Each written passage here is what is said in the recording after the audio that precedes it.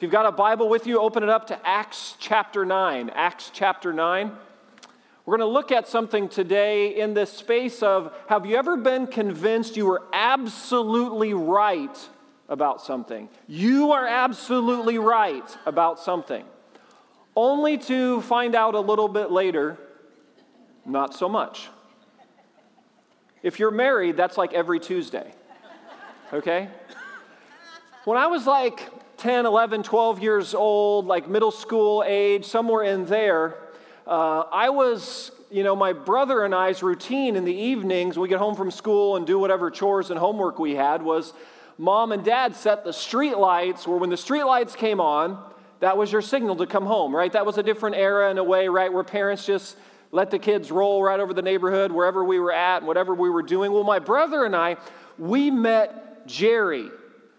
He lived at the top of the hill, and he was a TikTok video just waiting to happen, okay? So Jerry was like 4 or 5 years older than us, and he had the really cool bicycle. I mean, he had the bike that we all wanted to have, the big mag wheels. And Jerry was the one who did all the tricks, like the bunny hops, like a bunny hop, and he did the kick-outs, and he rode the wheelie, Jerry was like king of all the bicycle stuff. And Jerry saw us one day, my brother Brad and I, and he said to us, hey guys, do you want to be a part of my bicycle gang? Oh my gosh, I felt a chest hair pop out right there. I was just like, are you kidding me? Jerry wants us to join his bicycle gang? He said, here's the deal though, you got to get a jean jacket. Okay, you got to get a jean jacket, and then you bring the jean jacket to me, and I'm going to put the name of the bicycle gang on the back of the jean jacket. I'm like, oh my gosh, this is going to be amazing. We're going to be a part of Jerry's bicycle gang with a jean jacket. And I said, hey, cool, what's the name of the gang? And he said, Cocaine. Now, listen, when I'm 10, 11, 12 years old, I'm thinking Coke, C-O-K-E. I'm thinking like Coke Zero, Coke Plus, Coke, Ain. I'm like, cool, all right, we're in, yeah. So Brad and I go home, we run in the door. Mom, Dad's at work. Mom, guess what? We tell her the whole story. I said, we got to get some jean jackets. Okay, Mom's like, okay, I'll get you some jean jackets because Jerry wants us to be a part of his bicycle gang. He's going to put the name on the back. And she's like, okay, what's the name? I said, Cocaine. And she was just deadpan. Look, I could tell it wasn't Coke Zero, It was, she just said, we're going to talk to your dad when he gets home. So needless to say, we never got the jean jackets. We never joined the bicycle gang. And shocker, we started noticing police cars showing up at Jerry's house. I'd come home, I'd say, Mom, there's some cop cars up at Jerry's place. She's like, yeah, and there's a lot going on up there. I'm like, oh, okay, And then Jerry just disappeared from school. Yeah. But I was absolutely convinced, right? That we needed to be a part of that bicycle gang. Until I wasn't. And we're entering a storyline, a lengthy series now on a character in the Bible known as the Apostle Paul, who eventually will write 13 of the 27 New Testament books. And he will be as unlikely a character to enter into God's salvation story as Jerry would be to be valedictorian of our class, kind of. Okay, so as we enter into this series, we're going to look at his life and his letters, because what flows out of Paul's life are eventually many writings that have shaped our faith. Our formation in Jesus, Paul's had a great impact by the letters that he wrote from his own journey. But if Paul were standing before us biographically giving a sketch of his life, he would put himself in the category of the least likely, the most unheralded of the chosen to be in God's storyline. So if you're here today and you've come off of maybe our Easter season and this invitation to new life in Jesus, and you wonder what God could possibly do with your story and your background and from whatever you've come from, then I present to you a man named Paul the Apostle, whom this morning I've entitled, Looking at What You Can't See. His story begins for us in Acts 9 in a setting where his name is introduced as Saul of Tarsus. To understand Paul the Apostle, you got to understand that he was Saul of Tarsus before he was Paul the Apostle. And that's where we're going to pick it up today. And I put into the top of your notes a little summary of Paul's life. So I'm going to keep that timeline there for several weeks ahead, just so you get an overview. If you just glance at that little chart at the beginning of your note sheet, and online, your folks' online host can direct you there. It'll be helpful for you to see as we unpack Paul's life. From around 34 AD is where we're entering the story today in Acts 9. So Jesus crucified, buried, raised in 33 AD. So we're just within a year of those events, and Paul is inserted on the scene. And you see his life spans about 30 to 35 years. He's executed in 67 AD at the command of the emperor of Rome, Nero. So you can see from 34 to 67, Paul goes on quite a journey. He becomes the profile missionary leader. This is where the missions movement for the Christian faith gets its genesis, its seed starts with Saul of Tarsus, who becomes Paul the Apostle. And you see, I put in your timeline there where the letters in the New Testament fall in the timeline of Paul's life. So to understand your New Testament, a good chunk of it, you have to understand the kind of biographical sketch of Paul's life. So that's what we're going to do. We're going to kind of go on a biographical journey, and then we'll jump down into different letters depending on where we're at in Paul's life. You excited about this series? I'm excited about it. I hope you are as well. So we'll get jumping into today. Acts 9, verse 1. Here's what it says. Meanwhile, Saul of Tarsus was still breathing out murderous threats against the Lord's disciples. So there's the guy who's going to author almost half of your New Testament. The term breathing out, it actually comes in the origin. It's what the animals would use for like snorting. It would be like when they caught the scent, they were panting after their prey. That's the same term that's used here. So Saul is so focused on stamping out these people who are following Jesus. Saul of Tarsus is a leader in a movement called the Pharisees, who felt it was their role to defend the faith that they had been born and raised with. And they believed Jesus was a threat to this faith. They believed they had kind of won by executing him, kind of eliminated this threat. We finally got rid of this Jesus guy. We crucified him. We put him in a tomb. Can we just be done with this Jesus character? Saul was at the hub of all of that movement. So now he's well-educated, he's well-respected, he's well-connected, he's well-schooled, and he's aggressive in stamping out this small remnant of people that have begun to follow this Jesus. So he's on the way to Damascus because he hears there's a little ragtag group up in Damascus who are claiming to be on the Jesus train. He's going to go shut that train down. This is the setting, Saul of Tarsus. Because Saul is absolutely convinced he's right. And maybe that's some of your journey. Absolutely convinced he's convinced there's no way Jesus of Nazareth could be the Messiah. He's convinced he's right. There's no way Jesus could be the Son of God. There's no way that this Jesus whom he witnessed be executed on a hill called Golgotha. There's no way whom he witnessed roll into the tomb a stone and guards place. There's no way this Jesus could be alive today, because in Saul's mind, dead people remain dead. So Saul believes and is convinced he's right, that Jesus is wrong, that Jesus is preaching and speaking blasphemy, and the penalty for blasphemy was death. So he felt justified in being a part of the crowd who chanted, "Crucify him, execute him," because he was doing it in the name of religion. Saul's opposition to Jesus is rooted in his devotion to religion. In our language today, we might call Saul a hyper-fundamentalist. We might call Saul the one who would be like a guardian of the faith. So Saul believed that, the high priest had gotten a little too cozy with Rome, and they were compromising on some of the core convictions of the Jewish faith. So Saul is righteously, in the name of religion, defending the faith. His opposition to Jesus and Jesus' followers isn't just done out of antagonism and a mean spirit. It's done out of a place of worship to his God. In the name of religion, he's going to stamp out what he felt was a corruption to his religion.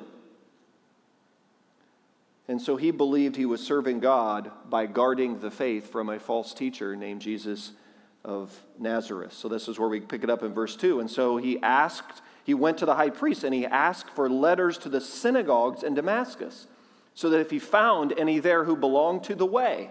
That was the term they used to describe this little cult of Jesus followers. They called them the way.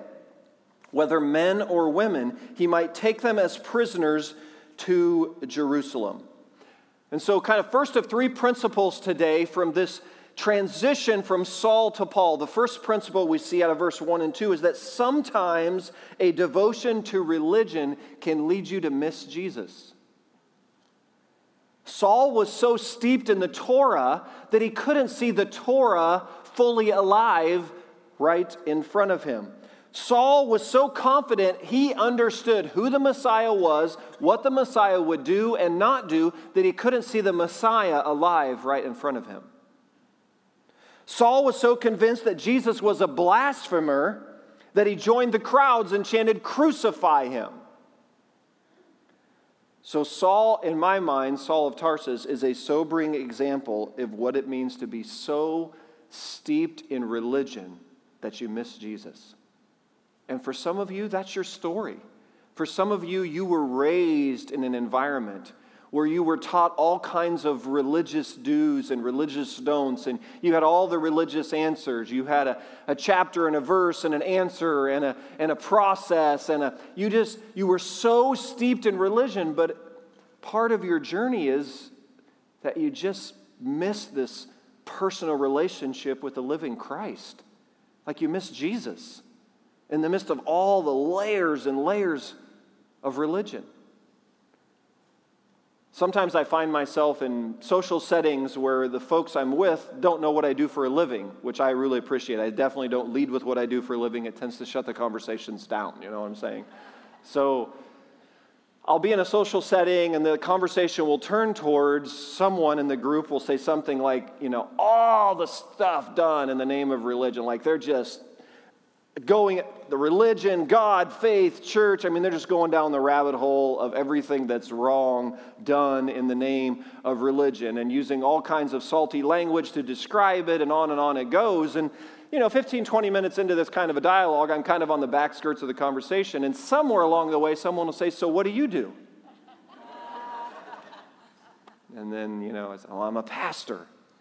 Oh boy. Then that's all the, depending on the social setting, one of the guys will say, "We need to buy you a drink." And I say, "That's not really how this works, Sorry, buy you a drink to make up for it." No. And I'll kind of let it go on for a while. And usually in the conversation, I'll go down this road with it.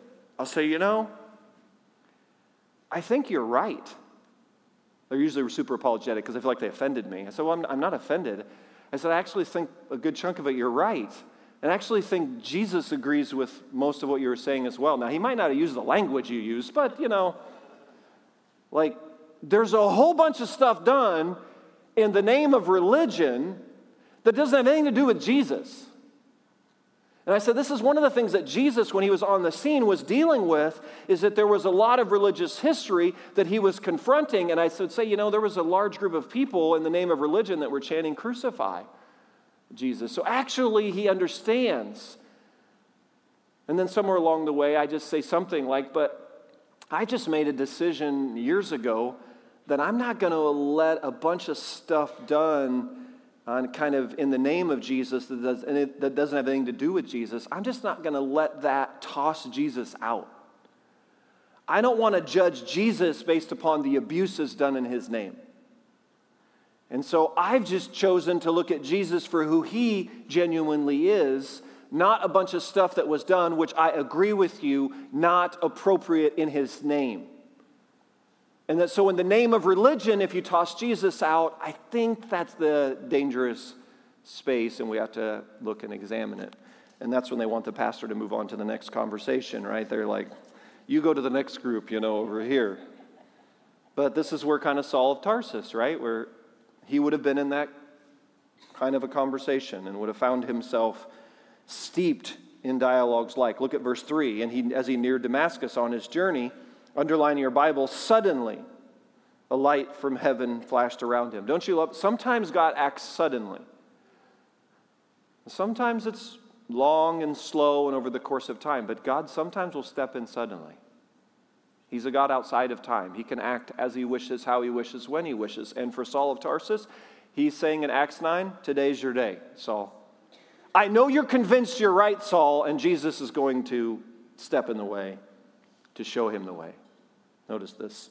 Verse 3, suddenly a light from heaven flashed around him. He fell to the ground and heard a voice say to him, Saul, Saul, notice, why do you persecute, underline, me?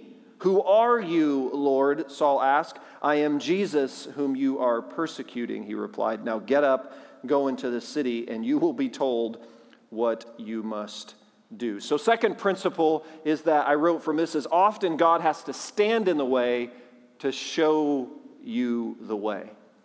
So here's a map of the route that Paul was on, right? So he's traveling about 170 miles from Jerusalem north up into modern-day Syria, the road to Damascus. Damascus is in Syria. It's a 2 to 3 week journey. That's his path.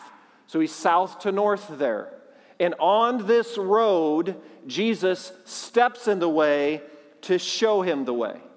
Saul has a destination in mind. Saul has a plan. He was determined to do what he felt needed to be done until Jesus steps in the way to show him the way. And notice he says to Saul, why do you persecute me? Now this had to be quite alarming to Saul because what is Saul convinced? Where is Jesus? He thinks Jesus is dead, and his experience is when people die, they remain dead. And so he's now having a dialogue with this Jesus whom he was convinced is dead, whom he's convinced the people who are claiming he's alive are kind of lost the marbles and we're going to go arrest them and shut this movement down. He's now speaking with this Jesus whom he thought was dead, who is now alive. Do you see how Jesus is stepping in the way to show him that I know you're convinced, Saul, you're right. I know you're convinced you've got a plan. I know you're convinced you're going one way, but I'm going to step in the way to show you the way. And N.T. Wright calls this a conversion. Look at this quote I put in your notes. We call this event now here in Acts 9 a conversion. But it was more like a volcanic eruption. Follow this. Thunderstorm and tidal wave all coming together. If the death and resurrection of Jesus is the hinge which the great door of history swung open at last, the conversion of Saul of Tarsus was the moment when all the ancient promises of God, hear this, gathered around themselves, rolled themselves into a ball, and came hurtling through that open door out into the wide world beyond.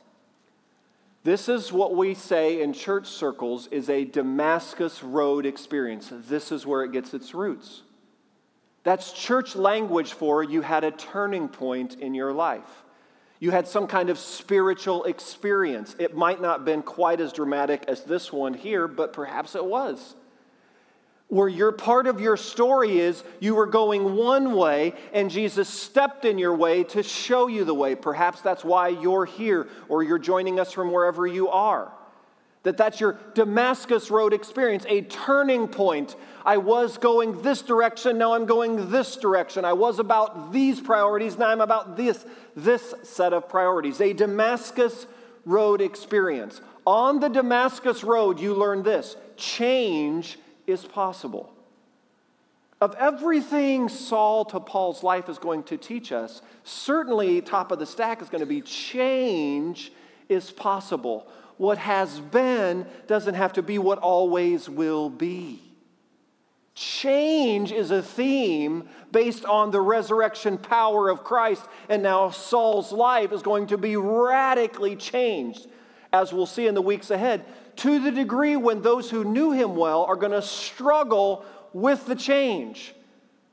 Anybody been there? Perhaps that's happening in your life. You've had some pretty significant Jesus moments, changing, turning some things around, perhaps radically reorienting your priorities. And maybe those closest to you are on struggle street to kind of believe it or get on board with it, or because it's so different. This is what's happening with Saul. Saul to Paul. Change is possible. And God, through a multiplicity of ways, he can stand in the way to show you the way. I was thinking about all the different ways God stands in the way to show us the way. Like, have you found in your own journey with God, sometimes God stands in the way to show you the way through unanswered prayer? Have you noticed this in your journey? Like sometimes the way God stands in your road, meets you on your Damascus road, is you're crying out, convinced that relationship is right, only to find out later, aren't you super grateful that he never answered that prayer on that relationship? Come on now. I mean, you were convinced, and God just said, no, you don't really even know what you're asking for. And he steps in the way through unanswered prayer. He said, you're not going down that road. Or it could have been a job situation. You were absolutely convinced this job, this career path, this change, this is what he has for you, and that doesn't come to fruition, only to find out later you look back and go, well, you're super grateful for that you didn't go down that road.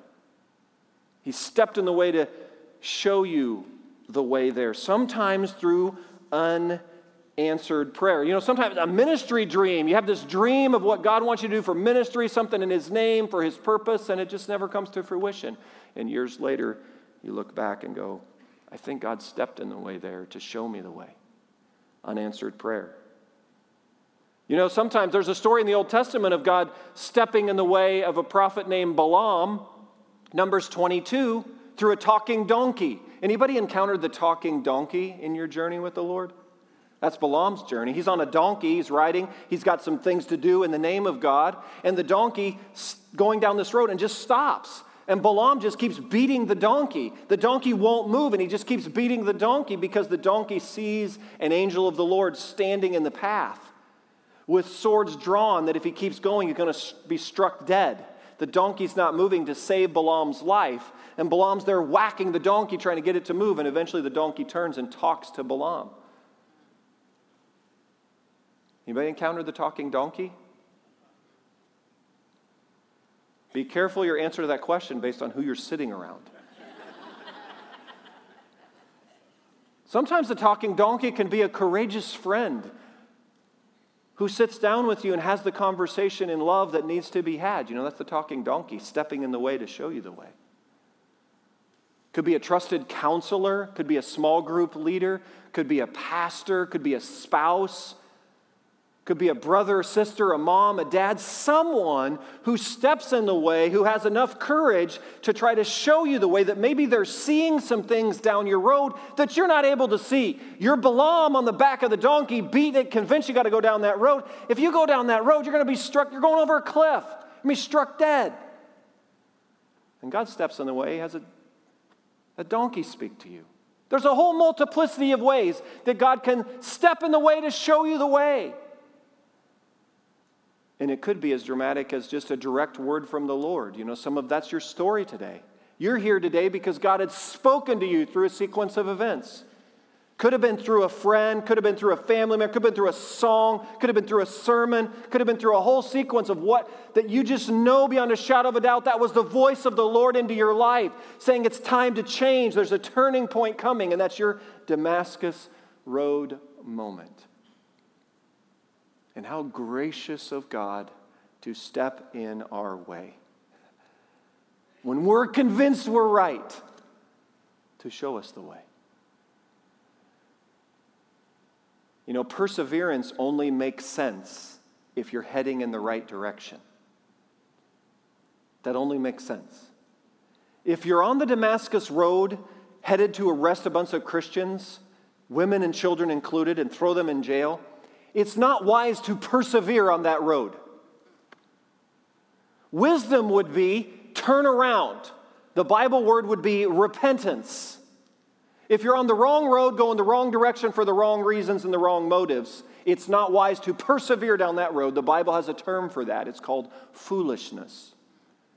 It's foolish to keep going down the wrong road for the wrong reasons at the wrong time with the wrong destiny. That's foolish. Wisdom would be turn around. But if you're on the right road for the right reasons, go in the right direction. And perseverance makes sense if you're heading in the right direction. But for Saul of Tarsus, God had to stand in the way to show him the way. Hey, Saul, you're not going to Damascus to get done what you want to get done. Notice what he says. You're persecuting me. I've got plans and purposes for you, Saul. That was not on Saul's agenda. But there's only one sovereign Lord in the story. There's only one capital S sovereign, and Saul's finding out he's not nearly as in control of his one and only life as he thought he was. The God of the universe, in the name of Jesus, has plans for his life, just as he has plans for you and for me. And so the first part in this journey with Saul to Paul is sometimes our devotion to religion, we can lose sight of Jesus. You can get so steeped in the religious tradition and religious history that you can get caught up in all of those liturgical elements and lose Jesus. And then sometimes, as Saul's finding out, he has to step in the way when you're convinced you're right to show you the way. And now verse 7, third principle comes in this. The men traveling with Saul stood there. Imagine that group. They had to be quite speechless. That's what it says. They were speechless. They heard the sound but did not see anyone. Saul got up from the ground, but when he opened his eyes, hear this, he could see nothing. So they led him by the hand into Damascus. For 3 days he was blind and did not eat or drink anything. How ironic is this, that in Saul's blindness he begins to see. Well, how many of that is our journey? Sometimes, right, God has to stand in the way, striking us with a blindness to help us see. How ironic is it that Saul's being led by the hand into Damascus when his intent was to go into Damascus too? Picture that. Well, he ends up in Damascus, just not in the condition that he envisioned going to Damascus. And then verse 10, in Damascus there was a disciple named Ananias. So here's Ananias. He's a follower of Jesus, just doing what followers of Jesus do. No doubt praying, talking to God. The Lord called to him in a vision, Ananias. Yes, Lord, he answered. The Lord said to him, go to the house of Judas on Straight Street and ask for a man from Tarsus named Saul, for he is praying. In a vision, he has seen a man named Ananias come and place his hands on him to restore his sight. I love the specificity. God is a God of precision. Do you love that? He's got street address for you. You feel like God's lost track of you? Listen, he's got your street address down. House number, street number, he knows where you are. Straight Street. Just go over on Straight Street, Judah. Hey, there's a guy named Saul there. Billy Graham used to say our God is a God of precision. Precisely speaking what needs to be spoken. Look at verse 13. I love Ananias' response. Totally how I think most of us would respond. Lord, Ananias answered, I've heard many reports about this man and all the harm he has done to your saints in Jerusalem. There's your reputation. Tells you what Saul's about. And he has come here with authority from the chief priest to arrest all who call on your name. But the Lord said to Ananias, go. This man is my chosen instrument to carry my name before the Gentiles. Now, Gentile is a Bible term for non-Jews. It's going to be a very important part in Paul's journey. That the commission of God primarily on Paul's life is going to be into the non-Jewish world. He's going to press into the Gentile world and their kings and before the people of Israel. I will show him, notice how much he must suffer for my name. Tough to put Paul as a poster child for prosperity gospel when the original call on Paul's life is a sharing in the sufferings of Christ for the sake of the name. And so I put our third principle from today is that Jesus sees beyond who we've been to who you will become. You see, Ananias, he'd given up on Saul. You know, it was Saul who was standing giving approval at Stephen's martyrdom. I think I've got a picture of Stephen's martyrdom here. And if you look at that picture, Ted, it's probably back a few slides, but if you go back, there's a picture of Saul standing giving approval. That's him on the right. And that's Stephen, one of the early followers, the first martyr in the church, and they're stoning Stephen in the name of religion. And that's Saul giving approval. That's Saul standing there with his hand on his hips. No doubt Stephen's family has long since given up on Saul. Ananias has given up on Saul. Pretty good chance most of the Christian community has given up on Saul, and perhaps Saul has given up on Saul. But Jesus sees things that no one else does. He sees beyond the religious system. He sees beyond the Pharisees' plans. He sees beyond Saul's hardened heart, Saul's convinced mindset. Jesus says, I see you, I know you, I have plans for you. Saul, it's not about who you've been, it's about who you will become. And I think the Lord's brought someone here to church today for that very sentence. It's not about who you've been. In Jesus' name, it's about who you will become. It's not your history or your current reality that are the true grounds of your identity. It's about your destiny and who He has and what He has in store for you in the future. This is Saul's journey into Paul. There's no way Saul of Tarsus could have envisioned the plans Jesus could see. You know, Jesus sees things in you, in me, in us that we can't see in and of ourselves. Even the people around him, like Ananias, he couldn't see. Because it's covered up under layers of religion. It's covered up on a bunch of stuff that's supposedly been done in the name of Jesus, anything to do with Jesus. And Saul may have been absolutely convinced at his core that he's right. But this morning, the storyline is God steps onto his Damascus road just like He steps onto yours and mine. And He says, I see you, I know you, I have plans for you.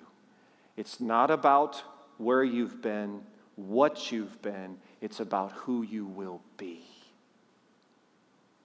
It's releasing what was to embrace what will be. That's the story of the transition from Saul of Tarsus to Paul the Apostle. And if God could step in the way of that, do you see the number of layers in Saul's life that Jesus had to penetrate through to get to the core of change at the core of this man? I often wonder if, you know, in the big plan of God's salvation history, I wonder if He plucked the least likely character, like the one who you could just, there's no way you can explain this guy's massive change and conversion and the radical, like, renewal of his life. There's just, like, He picked the poster child for least likely in Saul of Tarsus. And He says, I pick you. And I'm going to use you, and you're going to write 13 of the 27 New Testament books. Today, St. Paul's Cathedral and 190 nations. I don't think Saul of Tarsus was seeing that.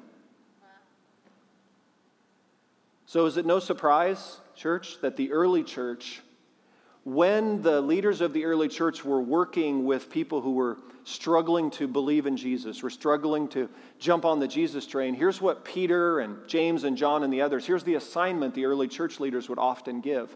They would tell them, go study the life of Saul of Tarsus and come back to us. And that became like the Billy Graham evangelistic tool of the early church. Go look at Saul of Tarsus and come back and explain to us how he is Paul the Apostle now on the front line of this ministry.